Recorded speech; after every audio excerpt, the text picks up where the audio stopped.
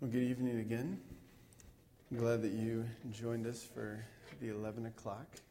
For me, one of the things that I love about Christmas, and especially Christmas Eve, is the chance just to get around with a group of people and sing Christmas songs, especially hymns. There's just something about singing them. But this part of the season of Christmas, I'm kind of at my fill with Christmas songs. And here's what I mean by that. I have been hearing them nonstop since Thanksgiving. How many of you are in that same category? The day after Thanksgiving, my wife cranks Christmas songs in our home nonstop. We get them in the car and the radio.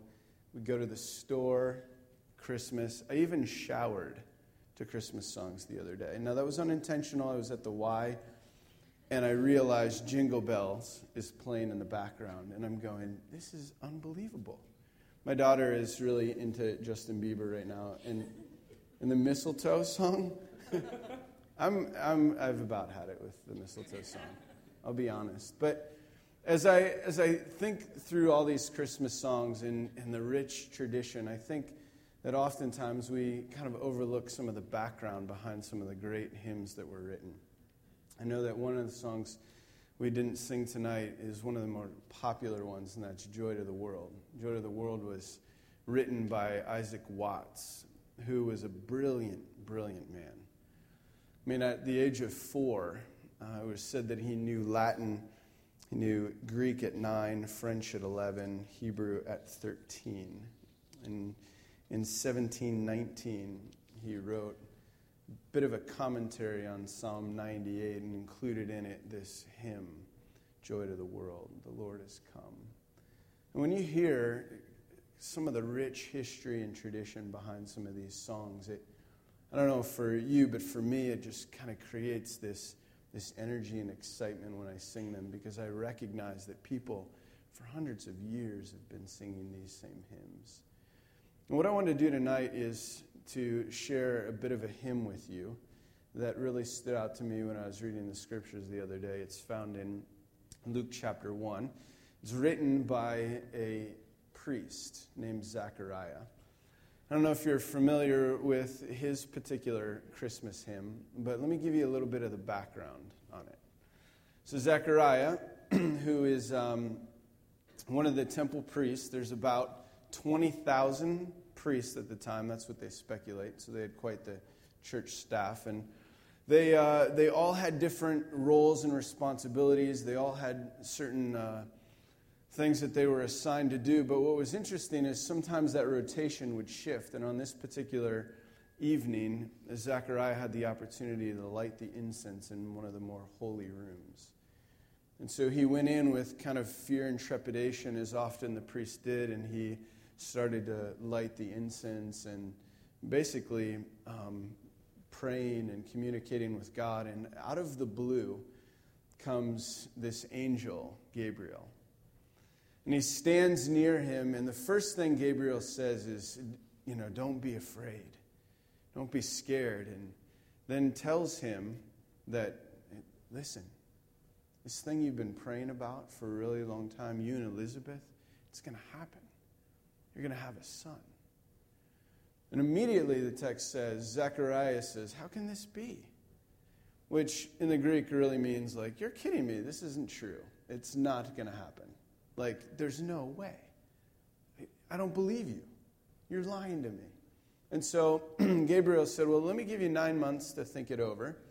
And if you don't know the story, he closed up his mouth and Zechariah was unable to speak for over 9 months.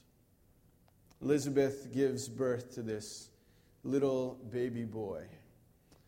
And on the 8th day, they take this baby to the temple. And Zechariah still has not spoken. He hasn't communicated anything in about 10 months. And he comes to this time where they circumcise the baby and then they name the baby. And Elizabeth says his name's going to be John. And all of the relatives kind of freak out at this point.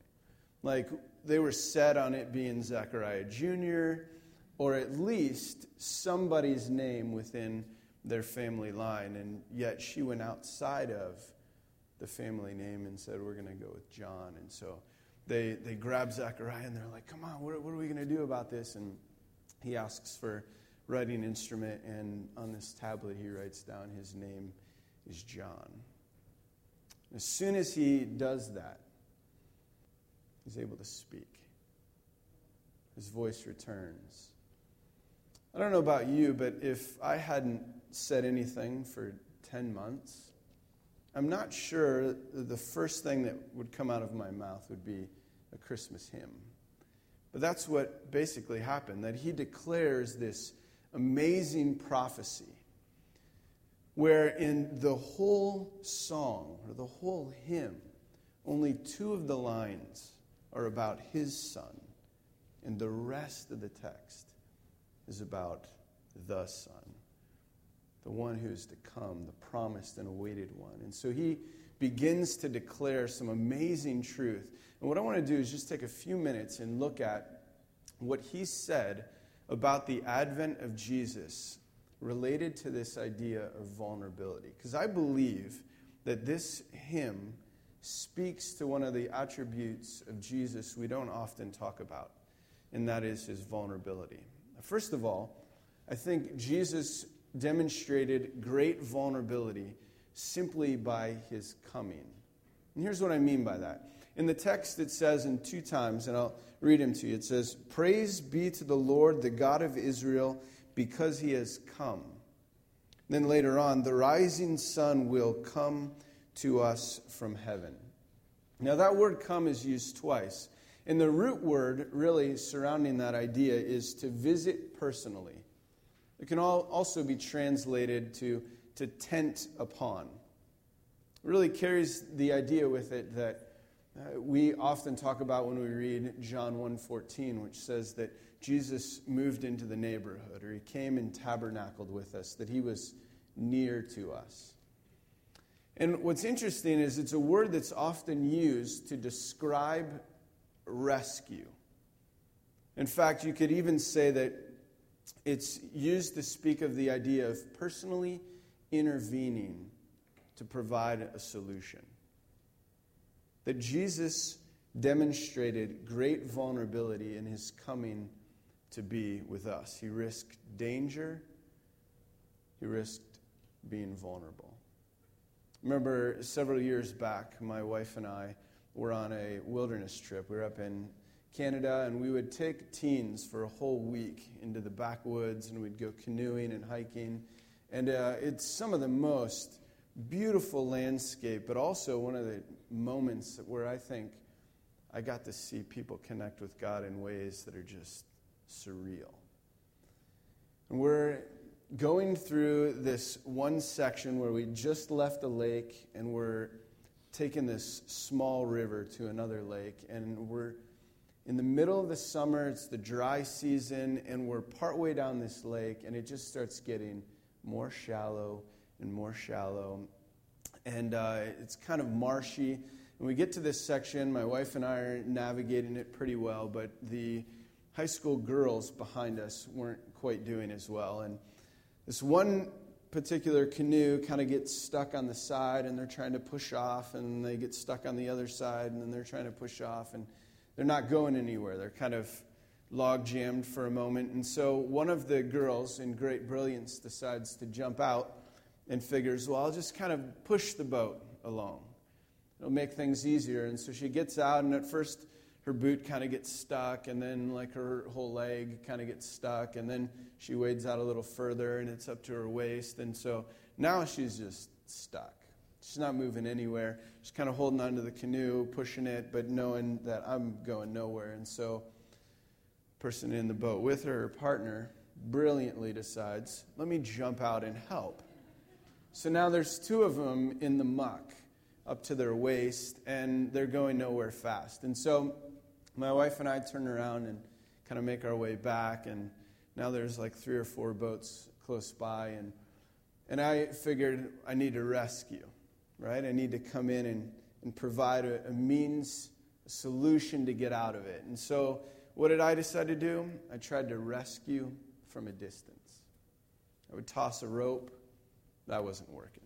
So I threw like a paddle I was just shouting instructions, doing everything I could not to enter the mess.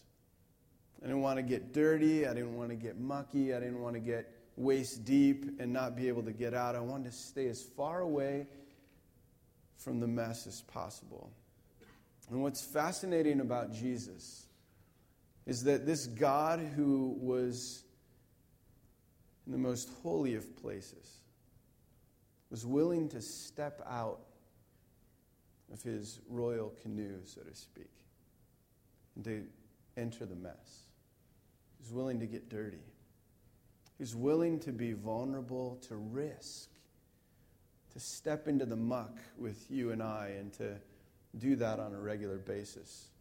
I mean, this Jesus who enters the mess with us, this thing that we often talk about is that his coming in the past also represents a coming that is in the present, where he continues to enter into the mess of my life and the mess of your life. And there's this promise that he will continue to do so and will ultimately someday come in fullness. So the first real expression of vulnerability is his coming. The second one that I want to highlight is his loving. The text says, you read it, "For he has visited and redeemed his people to show the mercy promised to our forefathers." See, whenever you talk of love, you have to talk about vulnerability. That love creates vulnerability. If you were to examine my life and you were to figure out who are the people in my life that I love the most, which would be my wife Shannon, my kids, my family, you would recognize that the people that have the most ability to hurt me than anyone else in the entire world would be them. That they have so much power in essence because I've given my love, my heart, my life to them. Anytime you talk of love, whether it's parental love, whether it's romantic love, any love at all, love demands vulnerability. C.S. Lewis made this statement: "To love at all is to be vulnerable. Love anything and your heart will certainly be wrung and possibly be broken. If you want to make sure of keeping it intact, you must give your heart to no one. It will not be broken. It will become unbreakable, impenetrable, irredeemable. The only place outside of heaven where you can be perfectly safe from all dangers of love is hell." The one who risks by loving is one that becomes vulnerable. So you have this God who's untouchable, completely self-sufficient, doesn't need anything. He's insulated. He could stay far away, chooses to come and chooses to love. To take a dangerous posture, a vulnerable, open, able to be hurt posture with us. And what's interesting is the song or the hymn wraps up by declaring what the results of those two kind of acts of vulnerability are, and it's this. It says, "Because of the tender mercy or love of our God, whereby the sunrise shall visit us from on high, to give light to those who sit in darkness in the shadow of death." See, the end result of his acts of vulnerability in his coming and in his loving is that there is light in the darkness. Part of why we celebrate Christmas Eve late at night like this is because in the midst of the darkness, there is a light that shines bright. That regardless of what we're going through in life, regardless of what we feel, the pressure, whatever circumstance, there is hope that comes wrapped in a little blanket. That there is light that pierces the darkness. What I want to do to close is just to read from the book of John that speaks of this light. "In the beginning was the Word, and the Word was with God, and the Word was God. In him was life, and that light was the light of all mankind. The light shines in the darkness, and the darkness has not overcome it. The true light that gives light to everyone was coming into the world. He was in the world, and though the world was made through him, the world did not recognize him. He came to that which was his own, but his own did not receive him. Yet to all who did receive him, to those who believed in his name, he gave the right to become children of God. The Word became flesh and made his dwelling among us. We have seen his glory, the glory of the one and only Son who came from the Father, full of grace and truth. He is the light.